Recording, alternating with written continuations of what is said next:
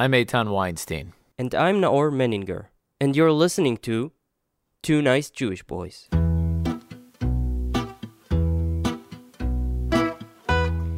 High-tech and innovation have brought many good things to the world. Social media connected us to one another and in doing so gave power to the citizens of the world. Search engines gave us access to knowledge, and the day may come when autonomous cars will rid us of accidents on the road and save millions of lives. But startups may also have dark sides. Facebook helped, unwittingly, spread fake news, and foreign governments used it to intervene in the democratic process in America. Bitcoin and other cryptocurrencies are used for drug and weapon trafficking, far from the eyes of law enforcement. And then there's privacy. It's that thing we used to have and maybe never will again. So innovation goes both ways. That we know. But what happens when companies innovate to provide tools for governments to intercept their citizens' activities, extract information about them, and maybe ultimately prosecute them and violate their basic human rights? In recent years, more and more Israeli companies are blamed for doing exactly that.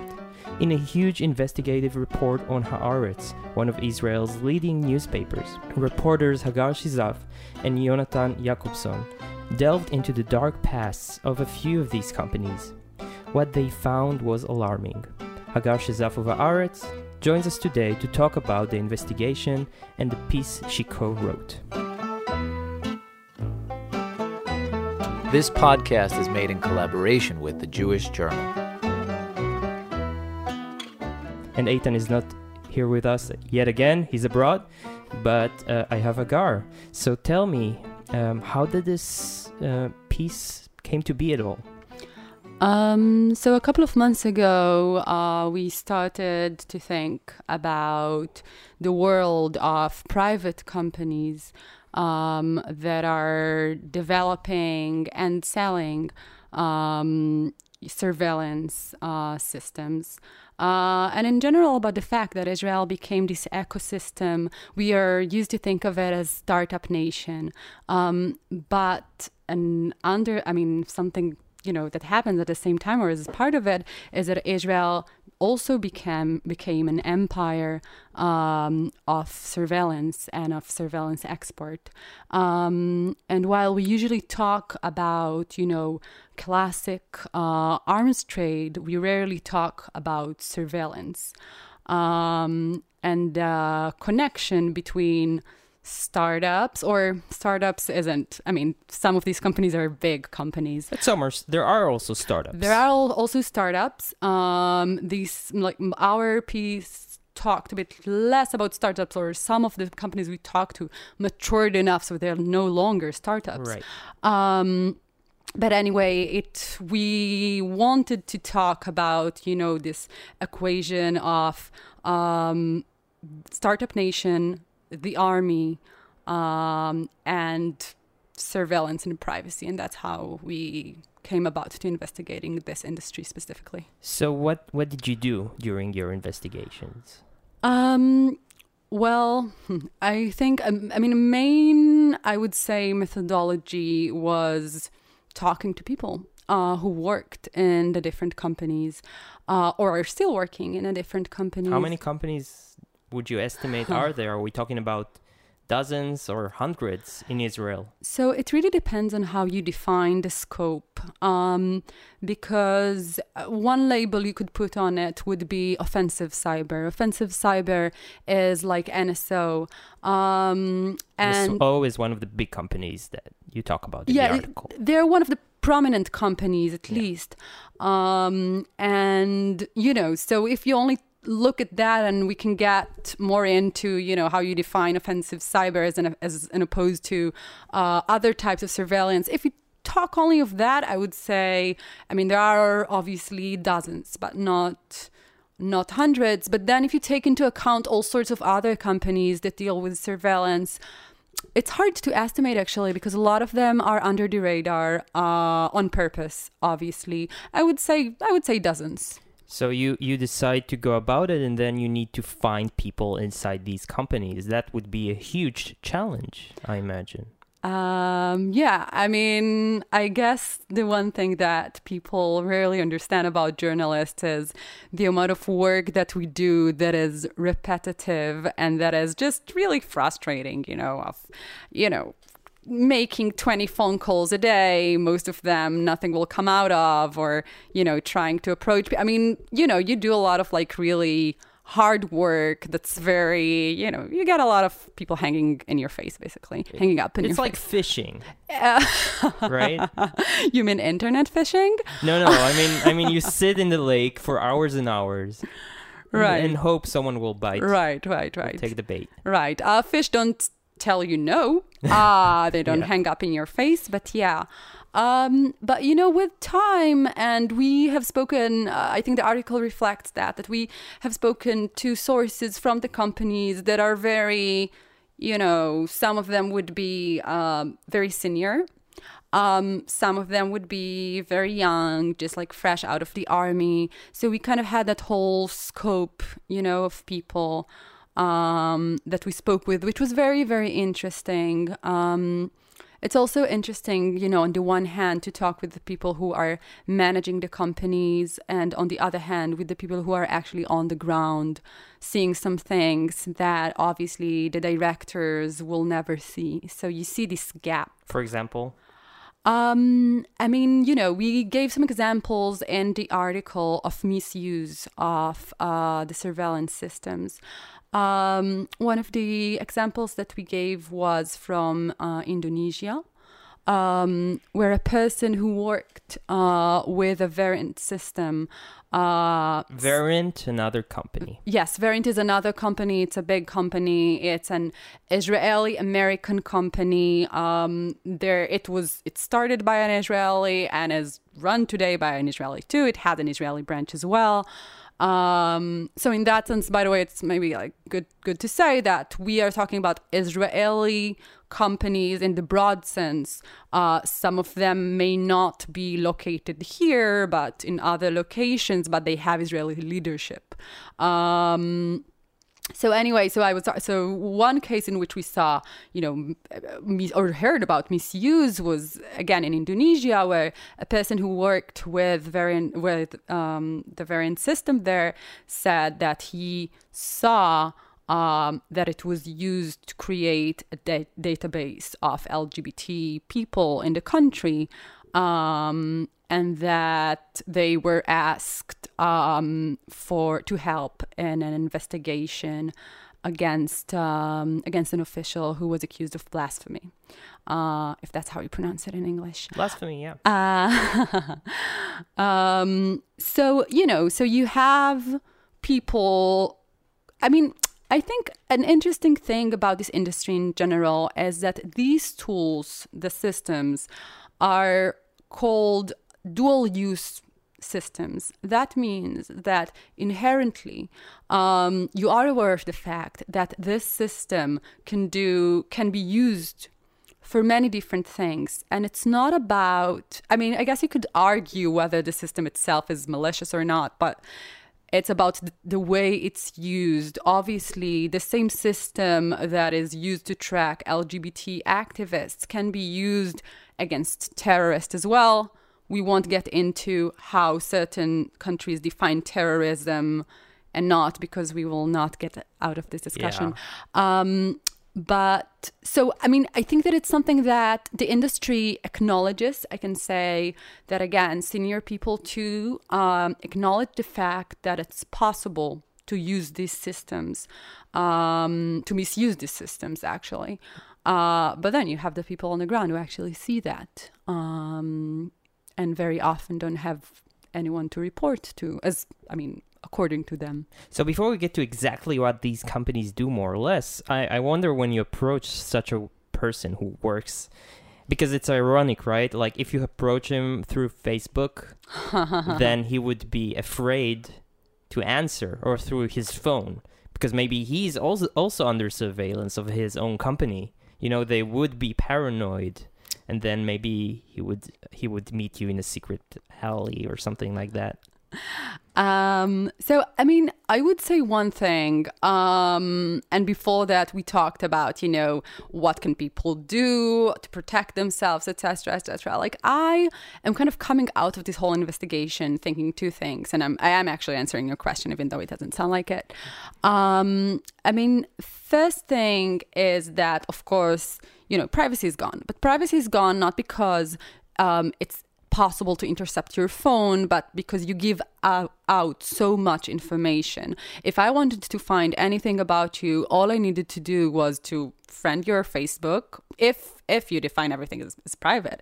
If not, it's, I can just browse and find so much about you. So like, I think that people are in a way sometimes enjoying feeling terrified by this, mystical thing of someone will intercept my phone, whereas, their day-to-day practice exposes them to so many things. And this is something willingly. And I mean, I'm saying that, as a journalist, obviously it makes my job easier too, because, had I wanted to investigate you, probably would have been much easier with social media. Yep. But at the same time, so I mean, I think this is like the first thing people kind of forget that,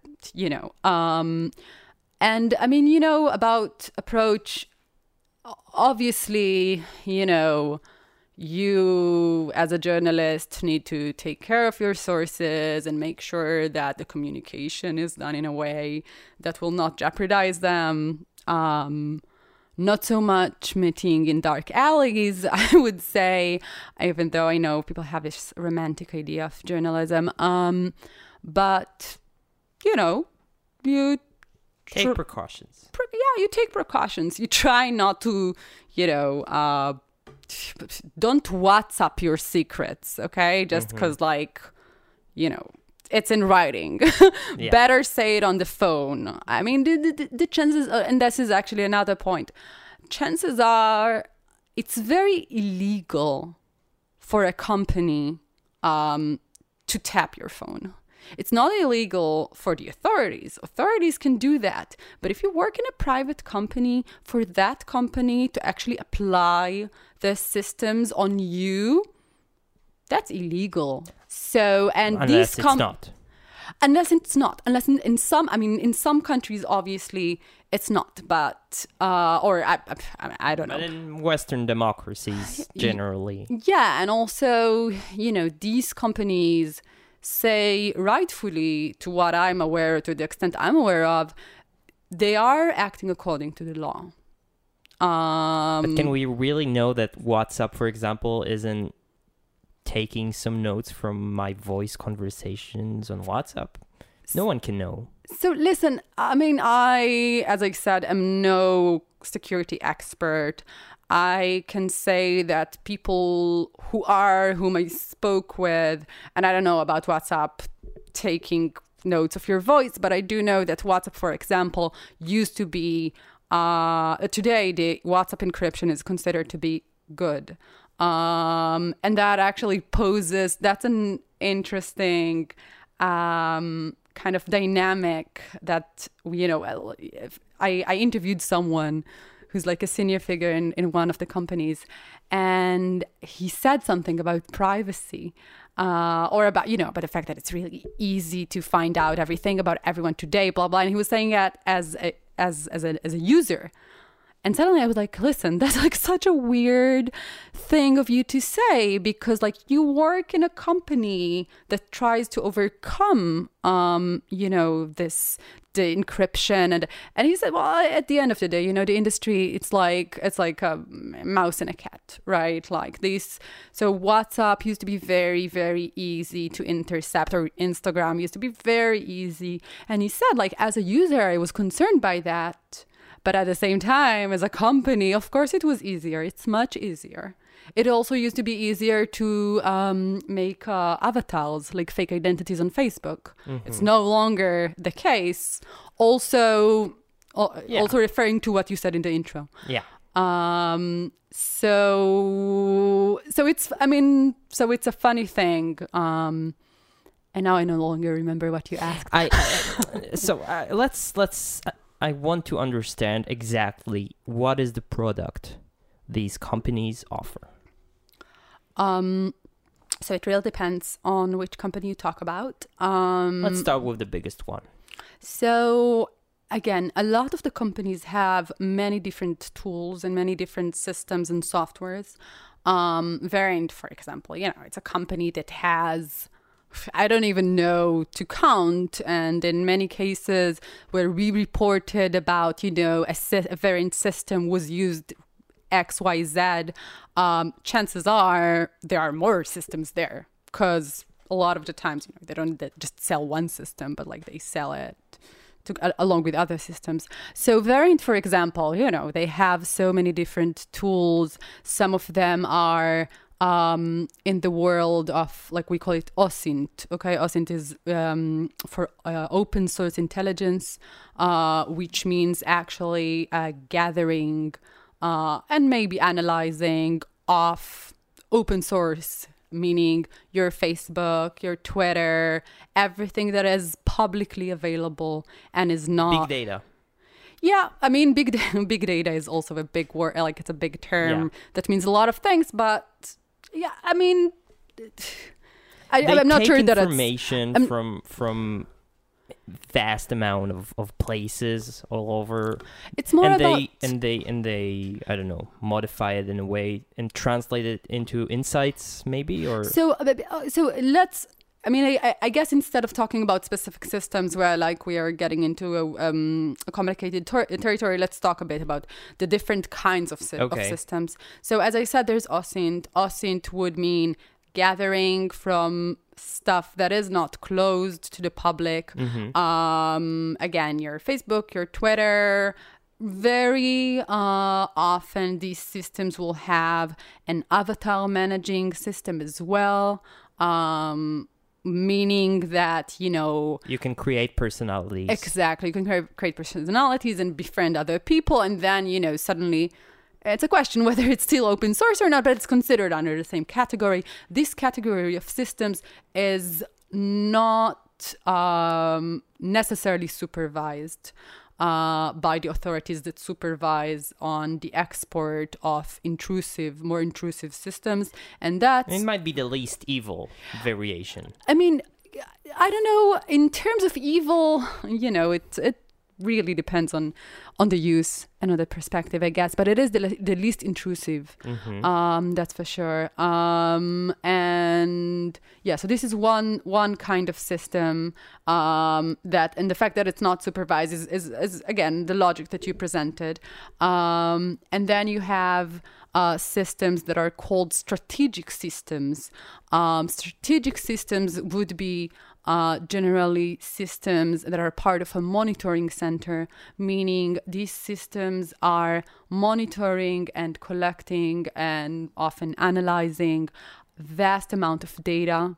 This is what in Hebrew we would call it Merkaz Hazanot. It's like it used to be, this like center where, you would listen to phone calls. But today, talking only about phone calls is kind of, we're over that now. It's all about data. So these systems would, basically, because it's all used by the authorities. So these sort of systems would typically be working together with the telecommunication companies. They would have, just access to all of the data and the calls that we all have. Because it's owned by the guy, because the system is what, the system So no hacking involved. So no hacking involved. And I mean, again, it kind of depends on how you define hacking, but it's together because and we need to keep that in mind when talking about all of these companies because they work with the authorities. Right. And then you have other types of systems that are typically used more at, let's say, a police force or on the field.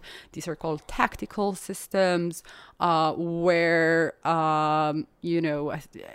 I would, it very often, like you may have this image of, a briefcase with a system, or maybe you don't.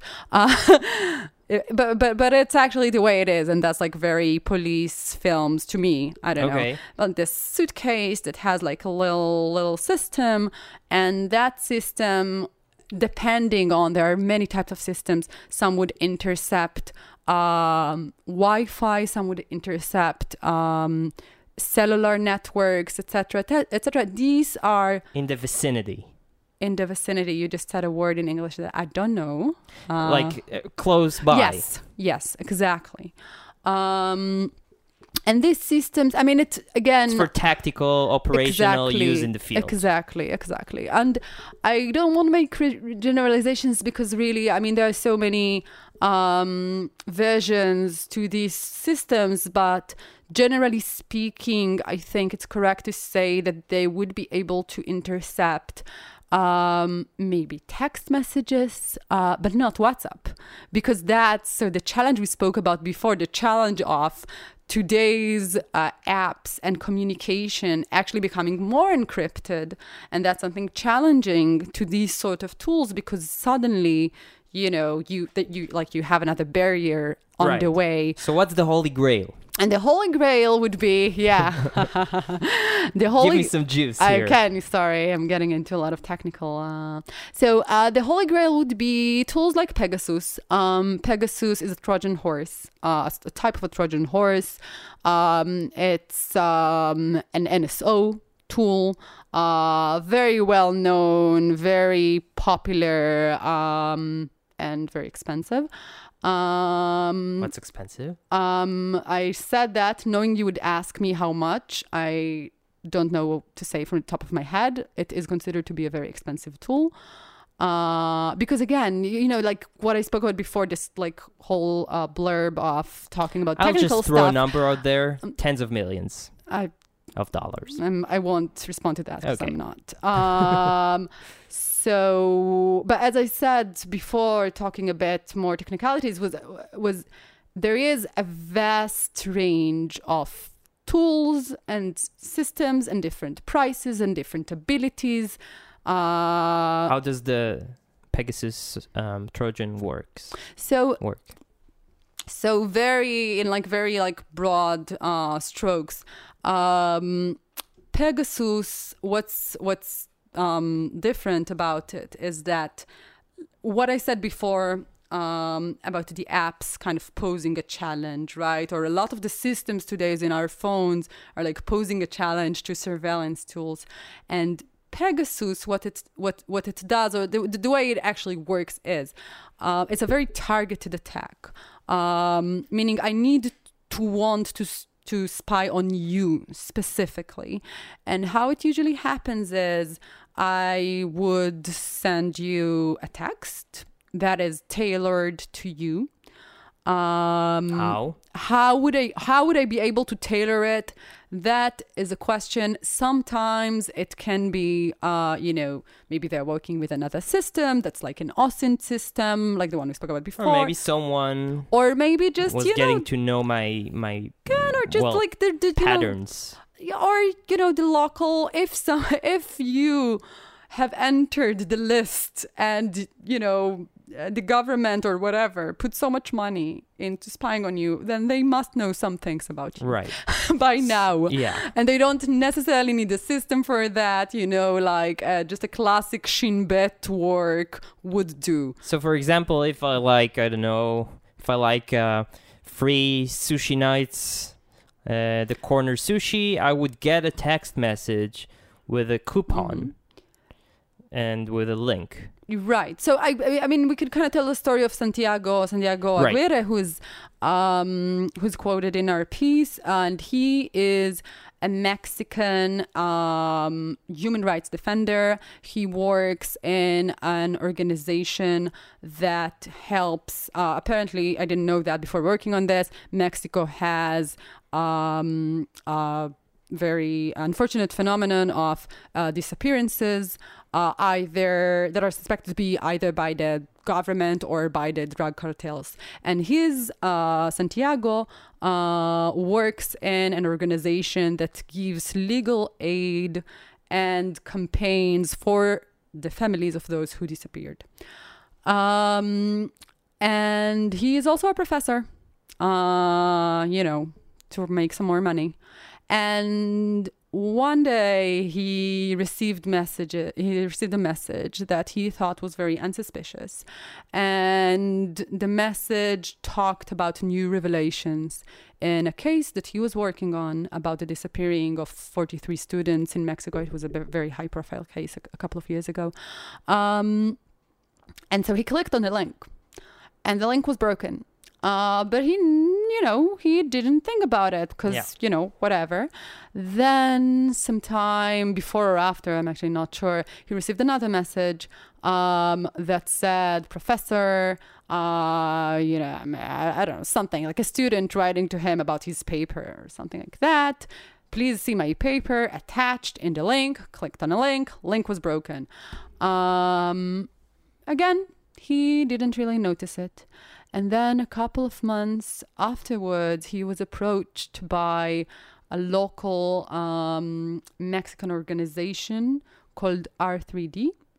They are a digital rights organization in Mexico, and he was approached by them, and they said, "Listen, we think that you may have been a target of Pegasus." Now, I will maybe stop and explain what Pegasus actually does. When you click on that link, what you're doing is you're actually kind of welcoming an agent. Opening a back door. Again, opening a back door into your phone, and sometimes, into your admin, which means that this agent, let's call it, now has the highest permission. The software. To your phone. The Trojan software. Yes. Now it has the highest admin permission on your phone. Think when you probably know it from your phones, like apps would sometimes ask you for permission, right? Give me permission to this, to blah, blah, blah. The highest permission you can give is admin permission. And that gives access, to the highest access to your phone. So my camera. So camera. Microphone. So microphone. It actually doesn't really, to everything kind of, because it kind of starts like kind of like videotaping your phone life. From within. Yeah. It's Big Brother in real life. Yeah. And it can accept, I don't want to say everything, but almost everything. And that's why it's considered to be a very powerful tool, because it overcomes the encryption of a lot of apps. And you can never even know about it. And you can't know about it unless you notice that someone approaches you one day and says, "Hey, listen." I can take which your brings phone. us back to Pedro. Yes, Santiago. So Santiago and two more of his colleagues. I think that the NGO approached them and they said, we'll take your phone. Did you get any weird messages? Then, like 3 people or something like that said, oh, yeah, we did actually. And they took their phones and checked it. And actually 3 phones came back as infected in Pegasus. And it was, I believe, a joint investigation by Citizen Lab and R3D that I mentioned before, who are doing marvelous work, really, and a lot of the revelations that have to do with Pegasus and with the surveillance industry in general are due to them and due to Privacy International, another NGO that works on the rights to privacy, basically, and digital rights. And so that's how he found out his phone was infected with Pegasus.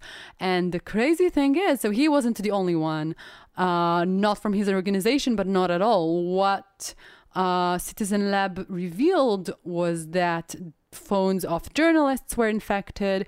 In one case, a son of a female journalist, his phone was infected. Why was that? I don't know why. Maybe he was an easier target than her. I wouldn't know. But were there consequences? So right now there's actually, so it's an interesting time, and it's completely, the timing of our investigation came out as there is now תביעה. A lawsuit. There is now a lawsuit against NSO and Circles, which is another company. Here in Israel. So there are actually two lawsuits at the same time. One is against NSO. One is in Israel and the other is in Cyprus. Because many of these companies operate also in Cyprus. Correct. Correct. Because it's in the union and it's cheaper. Right. And I don't know. Maybe other reasons as well. So there are different reasons. And I would say Cyprus is a center of a lot of companies, and Bulgaria is another center of some of the companies. The food is also better in Bulgaria than Israel. Come well, on. Nothing beat. Maybe in Jaffa it's better. But okay. But I want to get back to the story of the guy from Mexico. I forgot his name again. Santiago. So he didn't go to jail eventually. No. But many other people suffered from these companies, and you're saying there are the lawsuits. Yeah.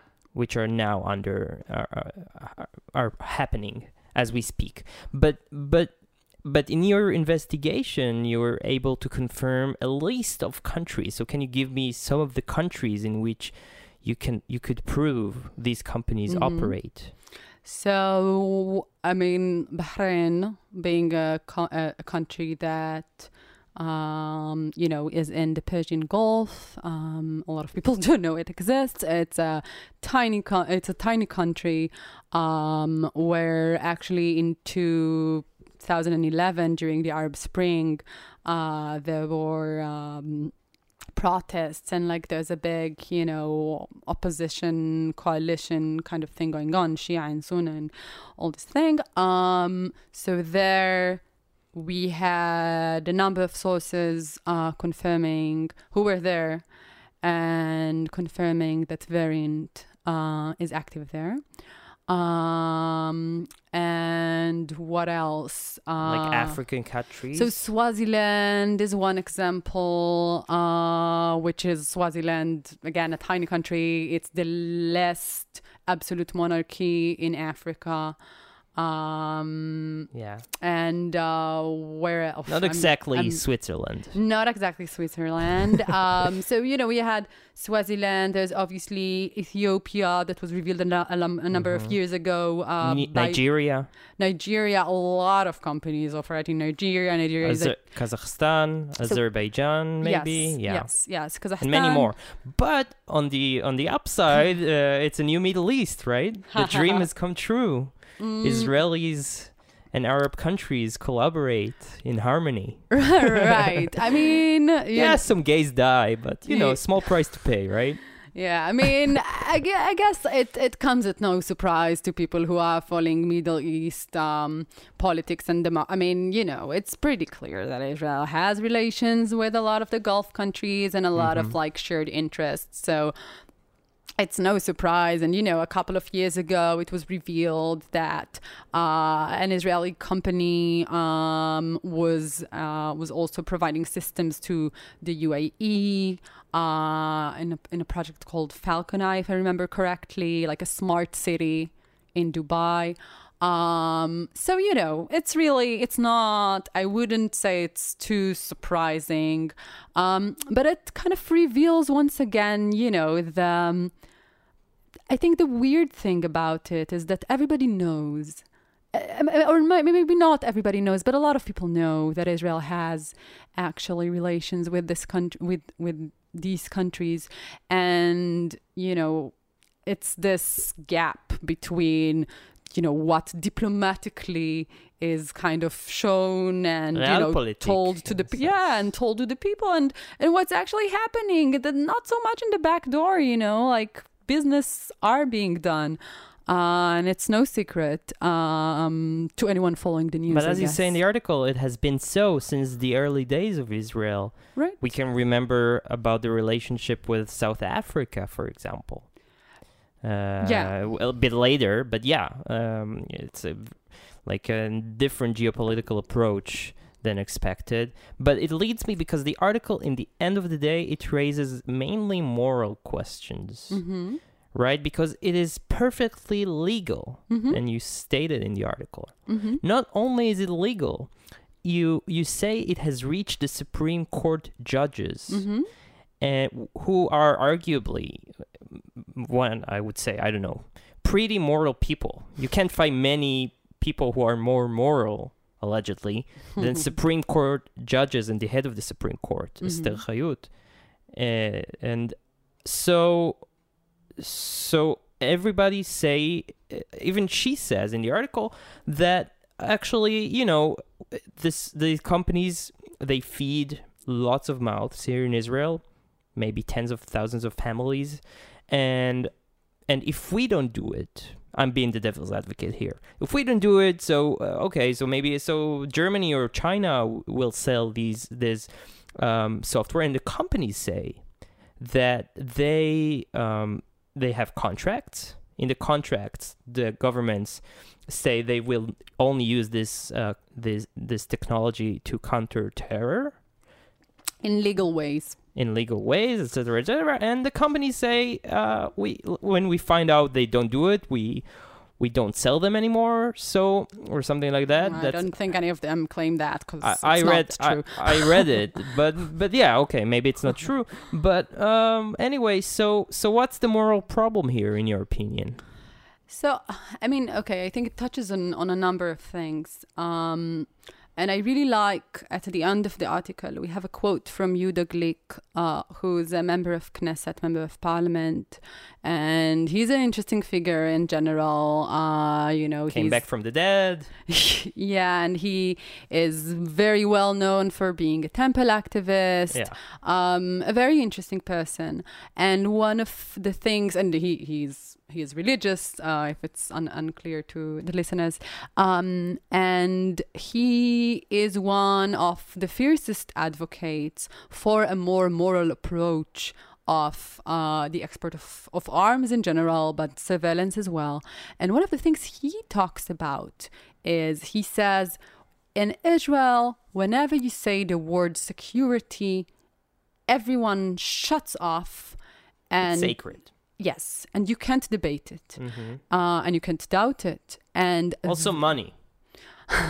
Yeah. No, I mean, and that's another point. Yeah, that's another point I'll get to, because I think it's an interesting. There's an interesting question there. But I think first of all, I can say, me and Jonathan as well, I think we both kind of want to focus, actually, the article kind of aims towards the government at the end, because these are private companies and they are acting according to the law.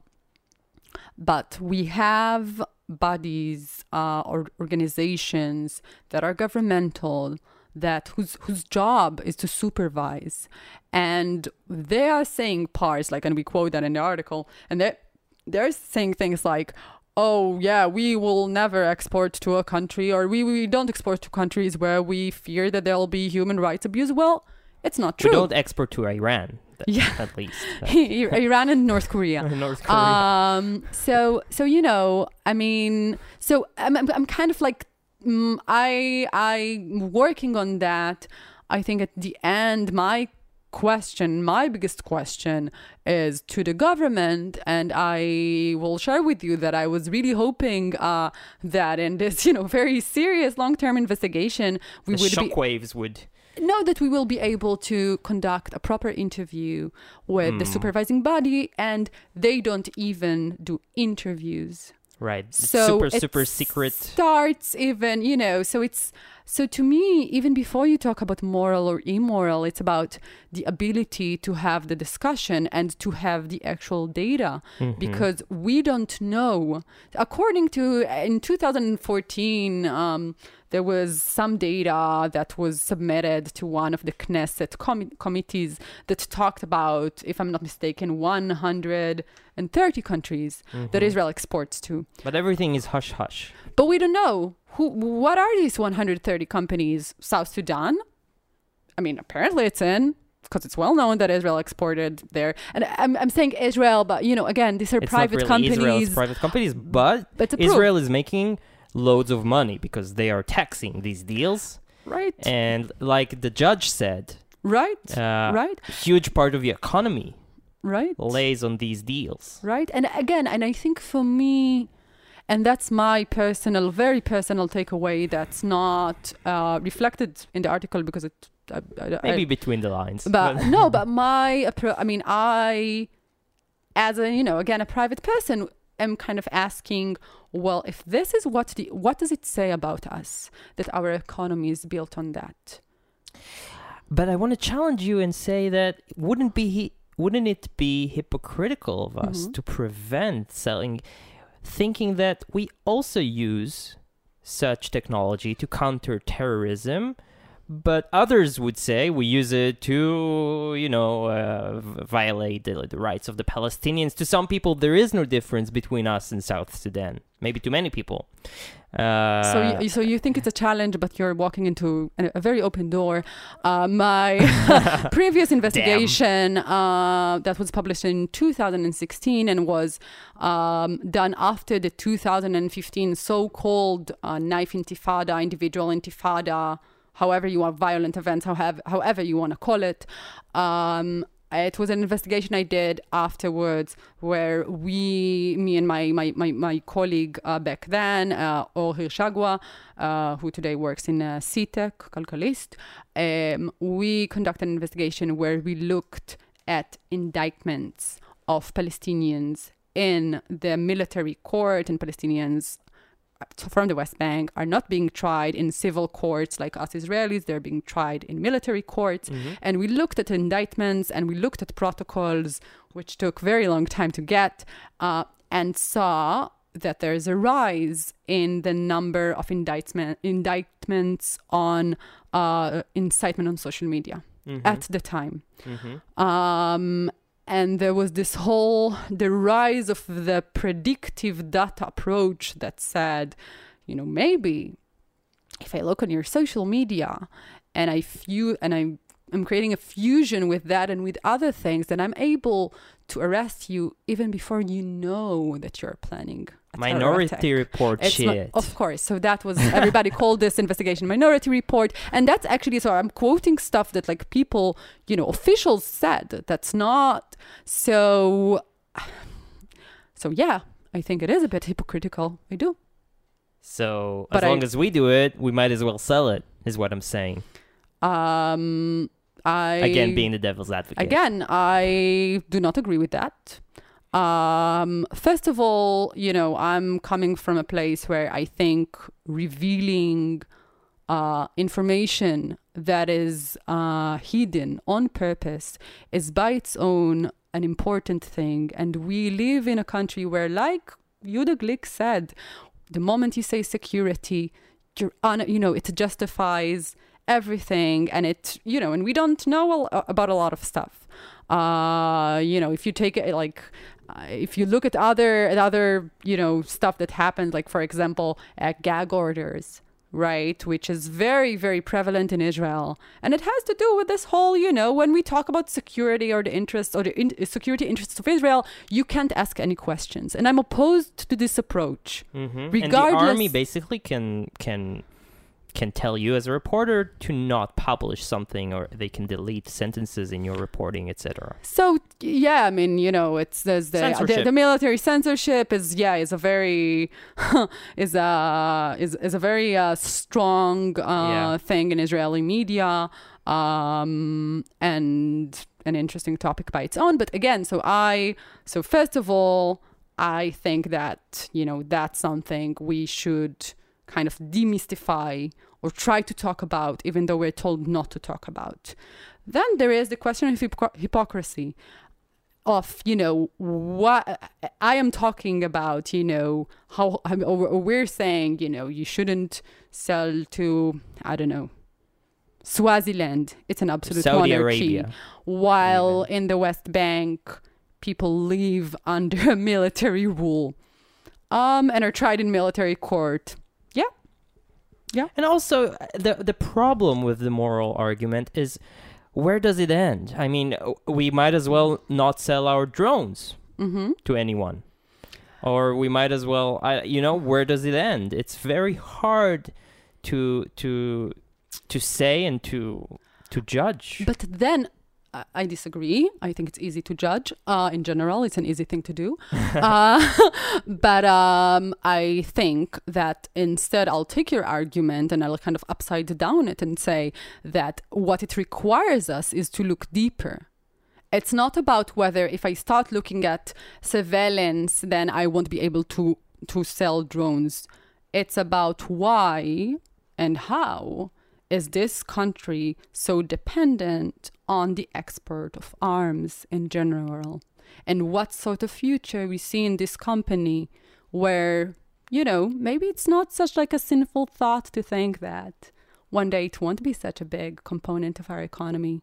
And I'm a girl can dream. A girl can dream. And again, having said that, obviously this technology, and we've spoken to people who said, you obviously have a lot of stories about, the not so friendly countries or whatever, but you also have stories of, working with customers in Europe who helped, I don't know, how the systems helped prevent terror attacks and, and saved lives. And I mean, of course, I'm not saying, and I do think that the people who work in this industry want to save lives. You do think they want? I do think so. Yeah. But I also think that money talks, and that, if you are not forced to factor in other things, then you wouldn't. And in that sense, again, I do not blame them. I don't. I think it's the government's job.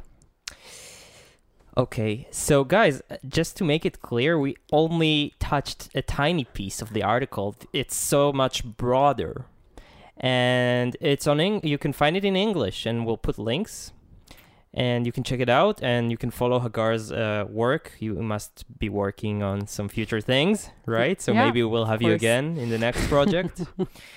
We'd love that. So before we go, we collaborate with the Jewish Journal. It's a great news source in Los Angeles. You can check them out at jewishjournal.com. And we do this on our free time. So we accept donations, guys. Go to 2njb.com/donate and help us out. And that's it. Hagar, anything like you're on social media and stuff like that? Twitter? Yeah, don't follow me on Twitter. I don't update there or anything. But yeah, if you have a scoop or want to say anything, then search for me on Twitter, where you'll be able to find my email and my Telegram account. Hagar Sheizaf. Thank you. And the article is available on haaretz.com. Yep, we'll put links. And that is it. Thank you so much. Thank you very much. Bye.